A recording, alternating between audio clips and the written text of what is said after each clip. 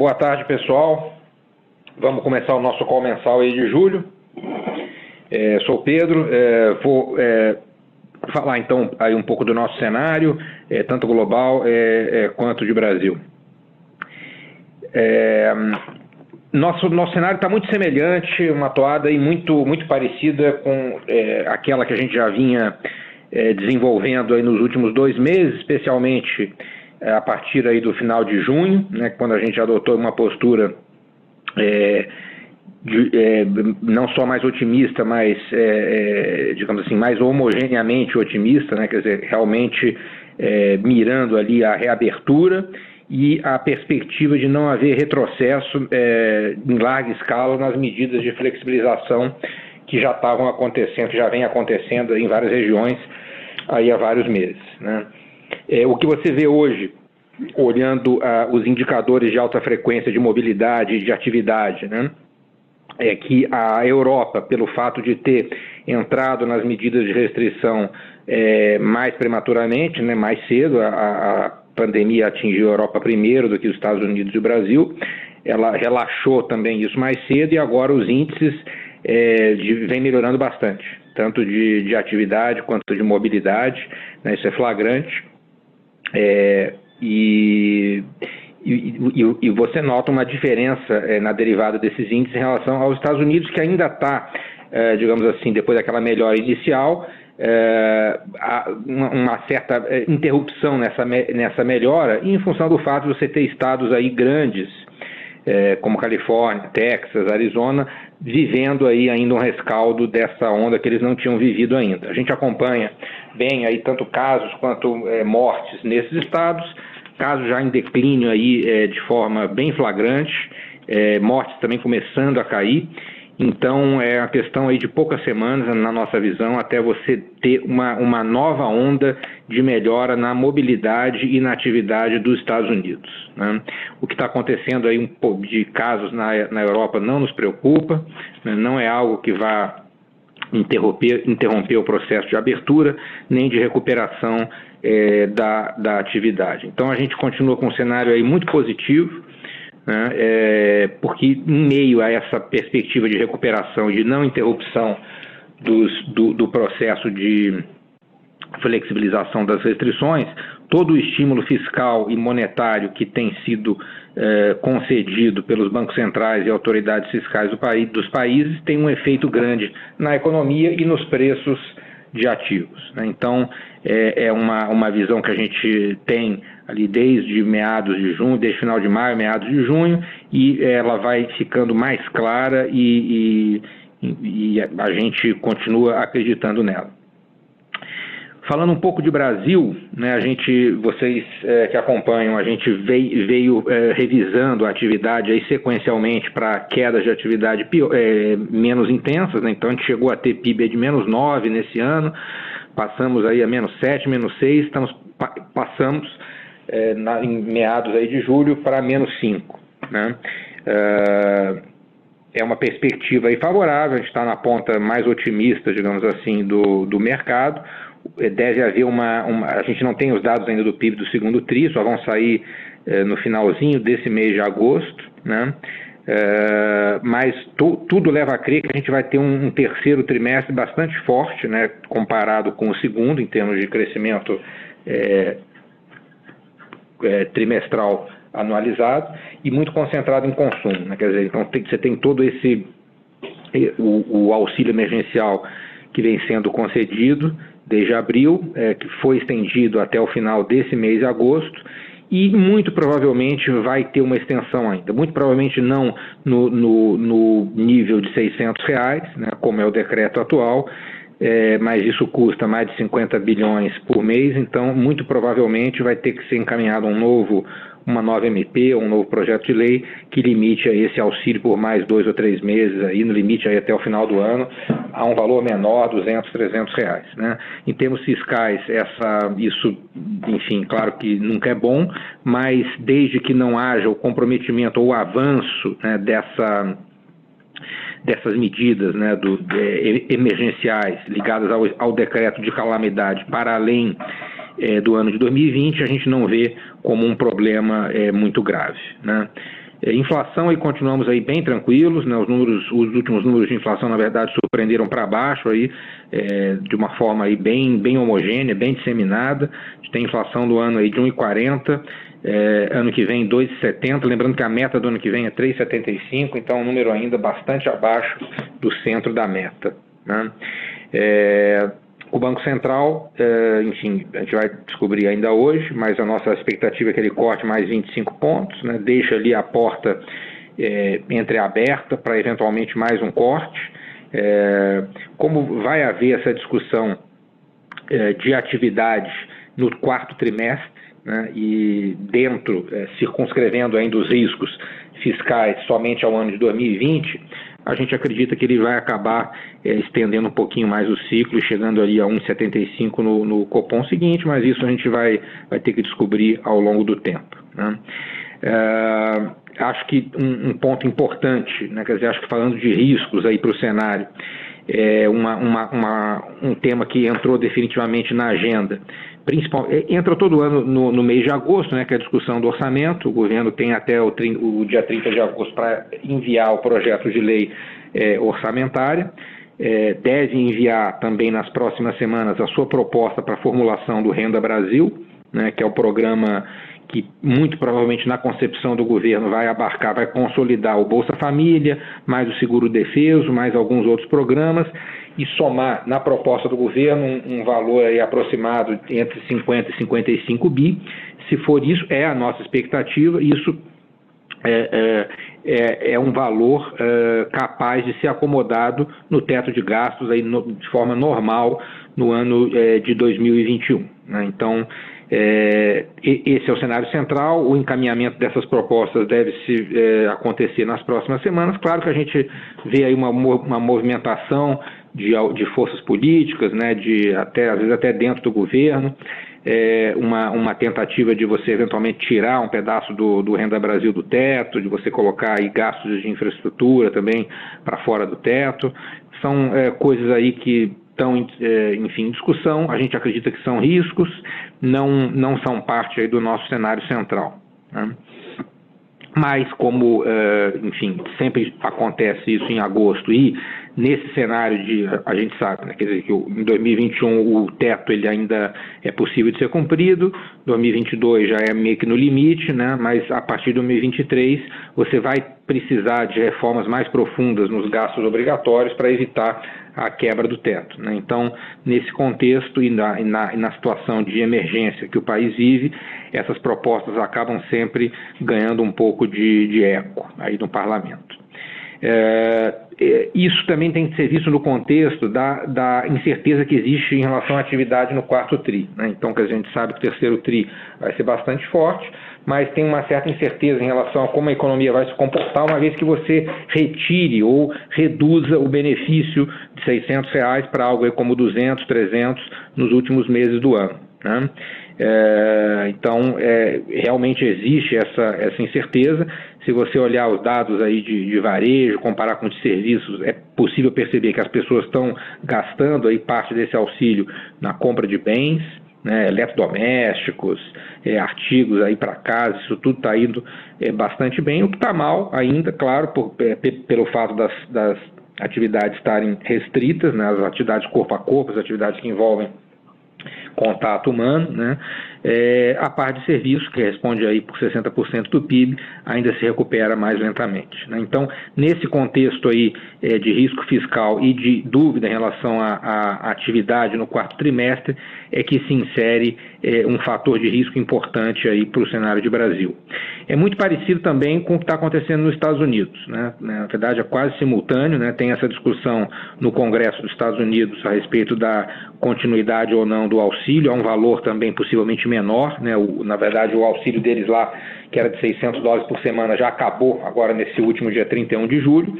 E, é claro, né, aí você tem os democratas querendo um auxílio enorme, né, um pacote aí de mais de 3 trilhões de dólares, e os republicanos tentando limitar isso aí a algo aí como um tri e meio, né, e não tem muito interesse dos democratas em acelerar ou chegar num acordo rápido, porque, enfim, estão na frente aí na campanha eleitoral, né, o Biden está na frente do Trump, e na medida em que isso se torna uma incerteza, a permanência desse auxílio, o Trump isso tende a agir contra a economia, né, a favor do aumento de incerteza e, portanto, contra a candidatura do Trump, né. A popularidade do Trump tem subido um pouco, né, começam a chegar algumas pesquisas aí melhores para ele ali nos swing states, né, de popularidade. Vamos acompanhar aí os próximos movimentos. É possível que ele tome alguma atitude, que o presidente tome alguma atitude em termos aí de auxílios que possam ser feitos por ordem executiva, sem o apoio do Congresso, se esse impasse na negociação durar. E existe o mesmo tipo de incerteza na atividade do quarto TRI que existe aqui, em função da retirada do estímulo, existe lá também. Então, essa vulnerabilidade aí, tanto em Brasil quanto nos Estados Unidos, que, enfim, são dois países grandes aí que a gente acompanha de perto, onde você teve aí estímulos grandes e você está com um calendário de retirada de estímulos agora nessas próximas semanas e meses. Então, é uma vulnerabilidade importante aí do nosso cenário, que, dito isso, continua aí bastante otimista e favorável para a recuperação. É um cenário que envolve a manutenção de juros globais muito baixos, né? A comunicação dos bancos centrais de países desenvolvidos tem ido nessa linha, né? Quer dizer, a gente observa aí um movimento de fechamento de juros nominais, de subida de preço de ouro, de queda de juros reais, e a próxima etapa nesse processo são os bancos centrais, principalmente o Fed e o ECB, em comunicar a intenção de permanecer com esses juros baixos aí durante bastante tempo, né? Um outro risco importante é a própria eleição, né? O mercado está, enfim, ainda relativamente tradando pouco esse tema, né? Até porque acho que existe um certo entendimento ou uma certa esperança de que, eventualmente, uma vitória do Biden não traga um aumento de imposto de renda sobre as empresas, né, de 21% para 28%, como ele já falou que vai fazer, mas isso talvez não fosse imediato, né? Então, isso permanece como sendo um risco, né? Sem ainda você tá tradando isso aí de maneira mais efetiva. Mas à medida que a gente vai chegando no final de agosto, entre setembro, esse tema da eleição vai entrar definitivamente aí no radar do mercado. Então, é basicamente isso em termos de cenário central, de riscos, e com esses comentários, então, eu passo aí para o Guerra para ele continuar o nosso call. Bom, boa tarde, pessoal. Prazer falar com vocês mais uma vez aqui, fazer esse call aqui nos primeiros meses de agosto. Obrigado, Pedro, aí pela exposição do nosso cenário central. Bom, assim, só fazendo um breve resumo aqui antes de entrar nas perspectivas aqui para frente, né? Acho que a história desse ano, em termos de gestão, ela tem sido muito interessante, né? A gente tem tido que se adaptar mais frequentemente às variações de cenário do que, em geral, acaba acontecendo no passado, né? Então, as mudanças de cenário esse ano estão mais frequentes, né? Mais recorrentes. Então, exige da gente muita atenção, muita reavaliação do que está acontecendo, né? E como ir ajustando a nossa carteira para ir colhendo performance ao longo do caminho, né? A gente chegou ali, se vocês recordarem, volta do Carnaval, né? Mês de março, a gente acreditava ali em algum momento o mercado acreditaria numa recuperação muito gradual da economia, né? Mas ainda tinha aquela cara de uma recuperação em L, quase, né? Uma recuperação muito gradual. Basicamente foi o cenário de fevereiro e março, que era um cenário que exigia da gente um foco maior em posições de renda fixa de curto prazo, né? Em países ainda que poderiam cortar juros, né? E se tivesse renda fixa naquele momento, renda variável naquele momento, era importante ter ações de muita qualidade, né? Empresas realmente com muito diferencial competitivo, balanço muito sólido. Depois, para ordenado do mês de abril e maio, a gente acabou ali, né, com o pessoal um pouco mais de conhecimento com relação à vacina, com como tratar a doença, né, já vendo um pouco fechamento das curvas achatamento das curvas de casos, de hospitalização, morte, né? Fizemos um trabalho muito em cima desse assunto, né, de entender não só do lado das perspectivas aí de tratamento, vacina, também acompanhar país a país, geografia a geografia, cada ciclo, né, em cada lugar. E aí, ali em abril, maio, a gente teve ali uma uma perspectiva muito mais favorável, né? Acreditávamos ali numa recuperação aí uma recuperação mais em U, né? Então a gente tem um portfólio mais carregado ali em renda variável, né? Já ficamos mais meio a meio ali entre renda variável e renda fixa ainda durante essa recuperação em U. E ao longo desses últimos 2 meses, a gente já comentamos isso no mês passado e fizemos uma série aí de comentários, né? O Pedro escreveu alguns artigos, eu fiz algumas comunicações aí também com o mercado. Esse último panorama de junho e julho, a gente vem com uma convicção muito alta aí que a recuperação ela vai ser em V, né? E temos observado a olhos luz aí em várias regiões, né? Na China, Europa, Estados Unidos, né? A gente vê aí dados aí, como o Pedro colocou, nível de vendas no varejo, ele já está voltando aí a patamares de fevereiro, produção industrial também, mesmo patamar, uma recuperação muito forte. No setor ainda que fica lag, é natural de estar lag, né? E eu acho que o mercado, economistas, acabam extrapolando demais a questão de serviços, né? Obviamente, serviços é algo que vai ser lag, né? Ninguém vai aqui fazer muita viagem, né? E com frequência a tratamento de beleza, né?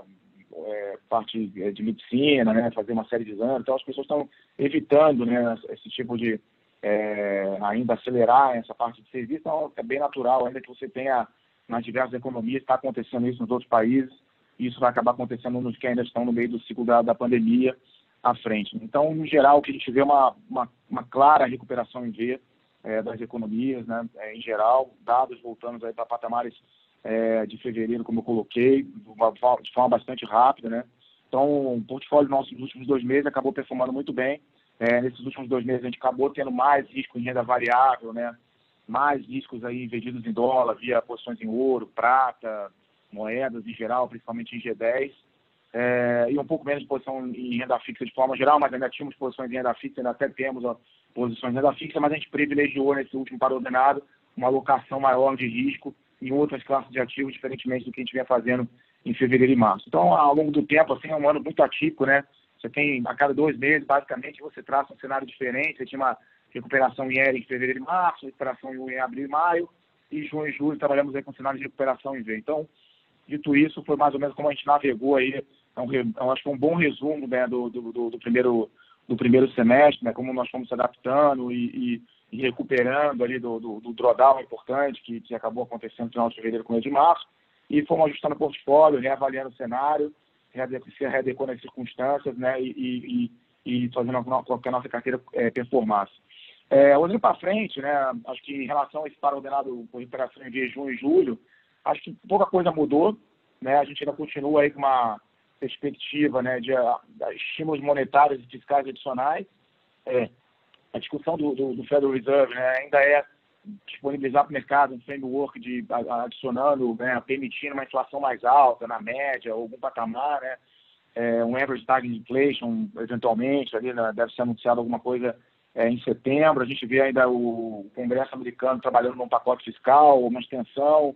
A gente vê a Europa trabalhando aí de forma inédita no European Recovery Fund, né, para apoiar aí a saída da crise, ajudar na recuperação.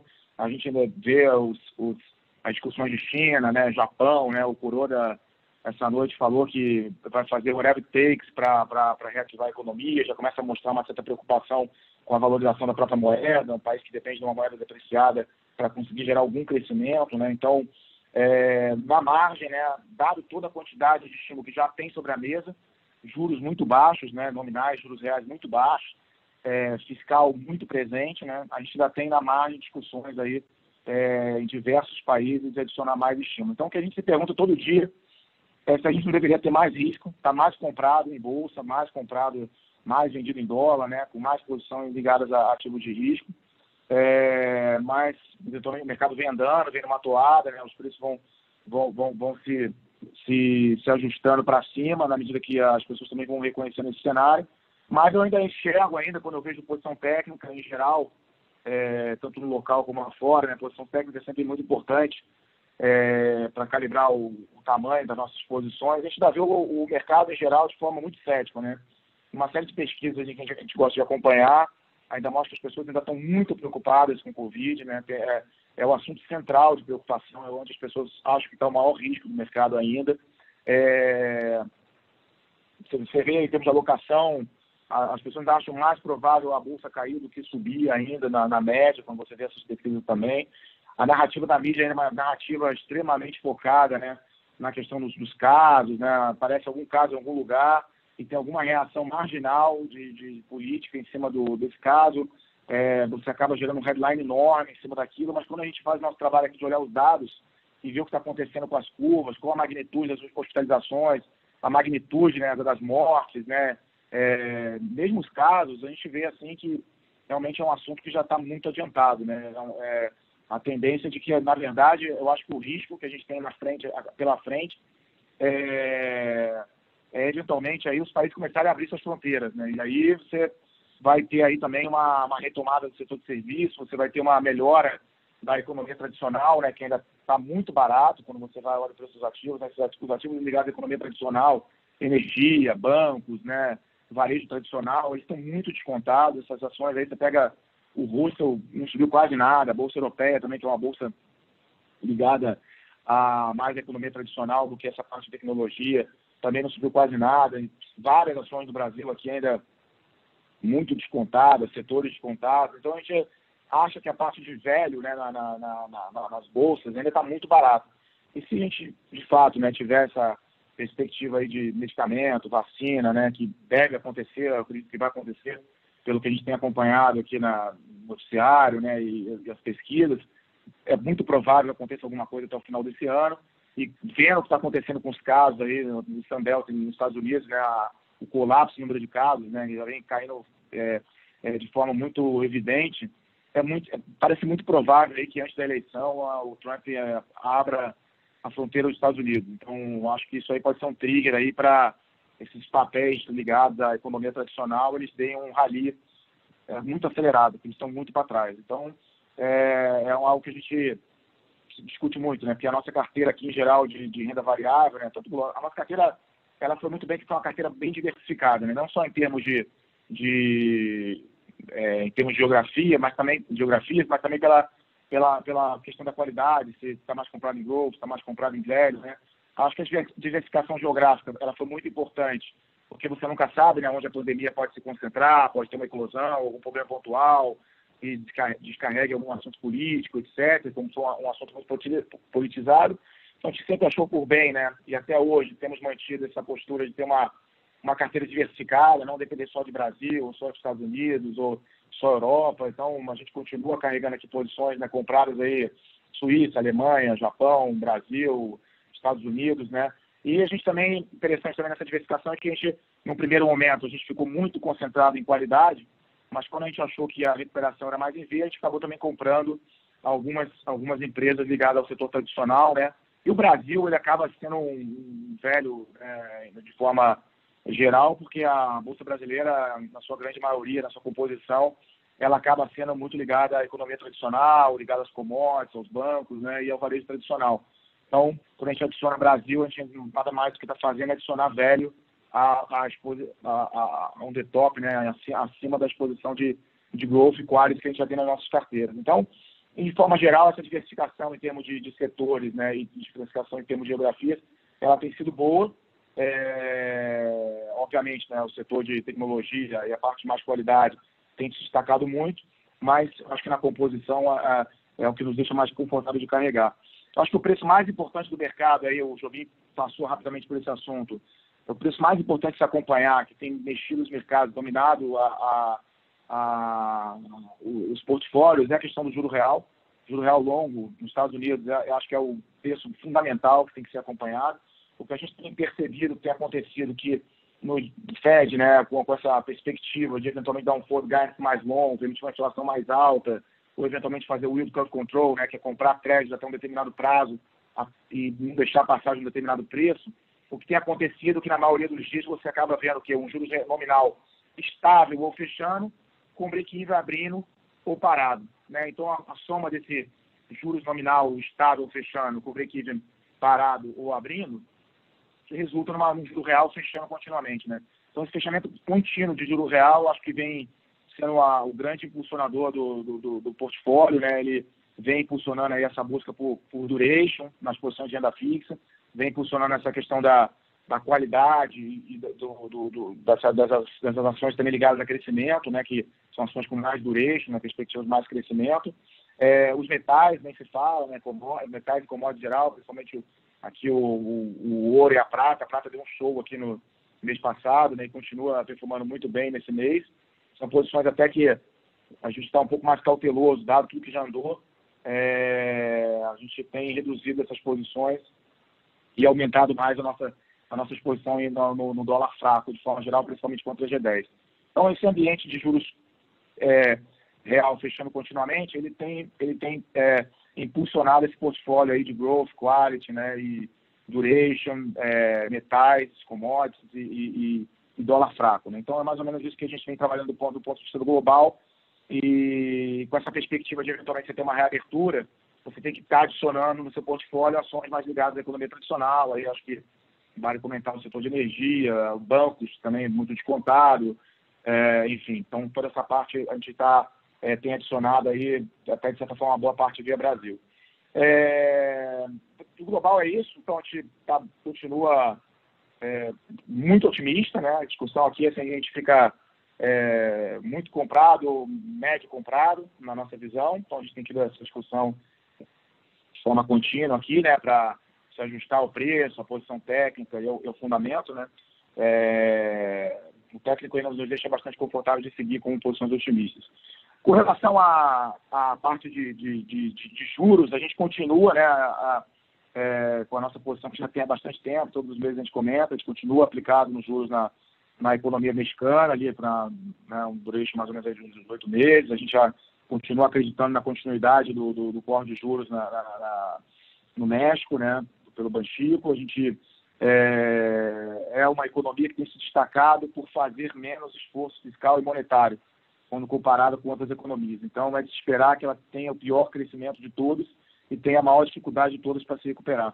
Então, nesse sentido, é um país que a gente ainda acha que talvez o único aí, né, dos países que a gente se propõe a operar, que a gente ainda acha que tem um valor aí na parte de juros de curto prazo, né? Com relação a Brasil, de forma geral, a gente está otimista também, né? Acho que não tem por que a gente achar que o que aconteceu lá fora, né, o ciclo da pandemia, né, a evolução, a recuperação, né, da indústria, do varejo, né, e posteriormente de serviço em algum momento, não vai acontecer aqui no Brasil. Acho que a recuperação claramente, acho que o terceiro TRI vai destacar, vai ser um TRI muito forte em termos de consumo, né? As pessoas, né, quando o Jobim faz o exercício aqui de ver quanto que a renda caiu, né, diante aí da pandemia, vis-à-vis o que foi colocado de estímulo fiscal, vis-à-vis o que foi perdido de emprego, né? Quando você olha tudo isso, bota tudo no modelo, você vê que a renda caiu muito pouco, você vê que a poupança está tendo captação, as pessoas estão poupando porque tem receio de repente não voltar ao emprego, ou porque eventualmente não consegue gastar porque o shopping está fechado, né? A rotina mudou. Enfim, então com a perspectiva de você ter uma reabertura, como já está tendo, né? Hoje tem notícia que São Paulo está abrindo bares e restaurantes aí a partir de quinta-feira. Acho que esse vai ser um modo contínuo aí que a gente vai acabar vendo em termos de noticiário, de reabertura. Então, nesse sentido, acho que a gente pode ter um terceiro TRI aí em termos de consumo espetacular no Brasil. Pode ser o melhor TRI de consumo da história do país aí, em termos de recuperação, dada essa combinação aí de renda disponível na mão das pessoas, né? Consumo reprimido, e taxas de juros muito baixas, né? Então, se a gente recordar ali fevereiro desse ano, a gente com juros baixos, uma confiança, perspectiva de emprego crescente, a gente tinha ali, né, uma demanda por crédito voluntário muito robusta, né? Então, não tem porquê a gente não achar aqui que, mais ou menos daqui a algumas semanas, a gente vai estar vivendo um cenário muito parecido com o que era ali em fevereiro desse ano, né? Que é juros muito baixos, emprego recuperando e disponibilidade de crédito e taxas de crédito, de juros muito baixas, né? Então, são os impulsionadores do consumo. Então, dito isso, acho que a gente vai ter pela frente esse TRI vai ser um TRI forte. Por conta disso, hoje nosso portfólio aqui é um portfólio mais comprado em renda variável e é um portfólio que busca ter um pouco mais de duration aqui na parte de renda fixa. A gente gosta muito das taxas de juros de longo prazo aqui no Brasil. Acho que o Banco Central aqui ou corta a última, ou mais uma, enfim, isso acho que é pouco relevante para a composição do nosso portfólio, se termina hoje, se tem mais uma. Acho que é marginal para o cenário isso. A verdade é que a gente acha que a curva brasileira, quando comparada com outras curvas lá fora, ela é uma curva mais inclinada, né? Tem mais prêmio. Então, com esse cenário ainda de IAS do produto muito aberto, inflação ainda muito abaixo da meta, etc., ela ainda acaba tendo um prêmio considerável vis-à-vis outras economias. Muito se fala da questão fiscal, o Jobim já elaborou um pouco aí, né? Acho que isso vai ser um motivo de volatilidade, mas eu acho que não vai ser um motivo de estresse. Então, na minha cabeça, esse news flow de medidas para estourar o teto, de colocar fora do teto, postergar o orçamento de guerra para o ano que vem, etc. São todas notícias que são desagradáveis do ponto de vista, né, de quem acompanha e gosta de ter, né, de estar ancorado num fiscal muito responsável. Ela gera volatilidade, mas eu acho que no final dificilmente a gente vai revogar, né, o teto dos gastos. É algo que está na Constituição. Você acabar com o teto dos gastos, você precisaria aqui de aprovar uma PEC, maioria constitucional. Então, acho que vai ter muito ruído, muita discussão, vai gerar muita volatilidade, mas eu acho que vai dar muita oportunidade também. A curva já é alta, se ela ficar mais alta ainda, vai ser uma grande oportunidade. Então, a gente, de certa forma, gosta das posições de longo prazo, né, de tanto juros nominais como juros reais, e tensiona aí, na medida que a volatilidade ela venha por conta dessa discussão de orçamento aí no final de agosto, no mês de setembro, a gente tensiona aí até, inclusive, incrementar essas posições à frente, né? Mas a nossa grande exposição, ela é na renda variável, né? Aqui acho que é o grande trade aqui, acho que tem espaço, acho que eu até comentei numa entrevista semana passada, no valor, que acho que a chance da gente ver novas máximas na Bolsa aqui é muito alta, né? Você pega bancos, está muito descontado, os bancos certamente estão guardando o resultado, né? Eles estão com uma cobertura altíssima, e com a reabertura da economia, essa PDD ela vai ser revertida em algum momento. Obviamente tem toda essa agenda do Senado, enquanto a gente está em orçamento de guerra, de tentar atacar os bancos, né? Botar quieto nos juros do cheque especial, no cartão de crédito, aumentar a CSLL, fazer coisa, postergar aí a cobrança do consignado. Não falta agenda ruim para banco, então, do ponto de vista dos bancos, eu acho que o interesse deles é mostrar resultado bom mínimo nesse momento. Então, acho que os bancos conseguem, de certa forma, aí, aumentando a cobertura e pedalando esse resultado para frente. Eles estão muito descontados, acho que vai acabar sendo uma grande oportunidade também em algum momento aqui. Aí você pega a outra parte da Bolsa, Petro e Vale, são extremamente baratas. Eu não consigo entender ainda, porque a Petro ainda está abaixo de 30, vendendo gasolina em reais aqui a preços altíssimos, desalavancando, né? Acesso a crédito barato, acabando com o monopólio do pré-sal vendendo nas refinarias, com custo de extração, para quem acompanhou o resultado, o custo de extração do pré-sal colapsou, né? Petrobras é a melhor forma de você estar comprado em petróleo, né? Hoje disponível na nossa visão aqui. Então, também é uma ação que está aí. A Vale, o minério não para de subir todos os dias, surpreendendo. As pessoas achavam que com um preço alto a gente estaria no raio do ciclo, mas não para de subir. Então, cada vez mais você tem mais prêmio, né? Teve essa venda do BNDES, acabou gerando um certo overhang nos últimos dias. Ainda tem aí, porque o mercado acabou ficando comprado numa quantidade grande de Vale, mas isso vai digerindo nos próximos dias, vai rotacionando, vai sendo ajustado nos portfólios e a tendência da empresa também é subir, né? Então, a empresa anunciou aí que volta a pagar os dividendos, resultado bom. Então, assim, você pega a Petro, Vale, pega os bancos, você tem quase 2/3 do índice, né? E aí você pega a parte de varejo, como eu comentei, o consumo vai ser fantástico nesse terceiro tri.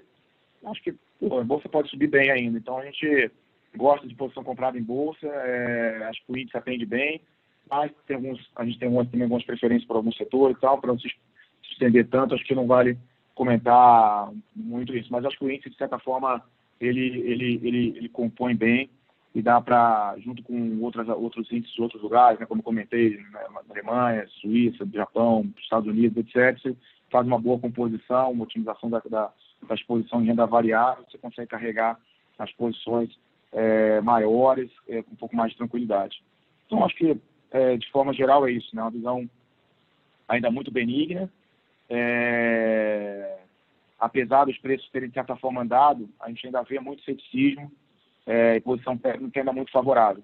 Aonde dá um pouco mais de preocupação são os ativos que andaram muito, né, que já estão muito esticados. Talvez onde tem mais preocupação seria nos metais, por terem andado muito, mas realmente esse ambiente de juro real, todo dia ele fecha mais, né, como eu comentei, e acaba impulsionando o ouro ainda mais para cima. A gente já tem o ouro acima de 2.000, a prata já aqui a 27 praticamente, né?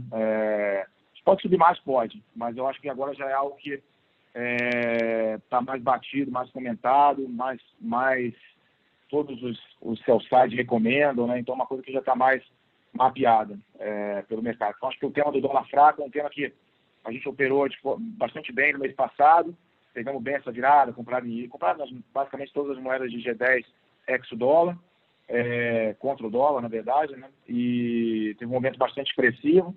A gente acabou reduzindo um pouco na virada do mês, mas já estamos retomando essas posições novamente, porque o mercado não conseguiu nem realizar. Acho que essa perspectiva de déficit fiscal explosivo nos Estados Unidos, né? Com a perspectiva de déficit conta corrente crescente, com cheio parado nos Estados Unidos, eventualmente mais à frente uma necessidade de importação adicional de petróleo, gerando um déficit ainda maior na conta corrente, abre uma perspectiva aí de dólar fraco bastante grande. E se você for ver a posição técnica, ainda muito pouca gente vendendo em dólar. O pessoal se acostumou a comprar muito dólar nos últimos anos. Então tem uma grande rearranjo de portfólio por acontecer ainda na nossa visão. Então aqui é questão de calibrar, vai ficar muito vendido ou se vai ficar meio vendido no dólar, é mais ajustar o size da posição, mas acho que a direção é mais ou menos nesse sentido que o mercado vai. Então, moedas emergentes tem sido mais difícil, né, para não fugir desse assunto e fechar com ele. Acho que os países cortaram juros bastante, né, em geral, os países emergentes estão trabalhando com juros reais muito baixos, bem abaixo do que trabalhou no passado. Então, o que a gente tem visto é que as moedas de developed market têm performado muito bem e as moedas emergentes têm ficado para trás. Acho que faz sentido, acho que a explicação é a questão desse novo patamar de juros que precisa se provar, né? Precisa ganhar uma credibilidade fiscal, provar reformas, né? Isso vale para o Brasil, vale para os demais países também. Então, eu acho que o mercado tem que animar mais para as moedas emergentes andarem. Então, se a gente tivesse um momento de reabertura das economias, né, das fronteiras, acho que pode ser que a gente veja um catch-up aí das moedas emergentes vis-à-vis das moedas developed markets. Dentro das moedas emergentes, uma moeda que a gente está gostando muito, tem posição já há algum tempo e, inclusive, incrementamos recentemente, é a moeda chinesa. Acho que dentro dos países emergentes é onde tem maior credibilidade fiscal, cresce, poder para intervir nos mercados enorme, a economia já vem recuperando aí bastante bem. Então, acho que o fluxo aí tanto para renda variável como para renda fixa chinesa deve reverter, ficar positivo, bem positivo.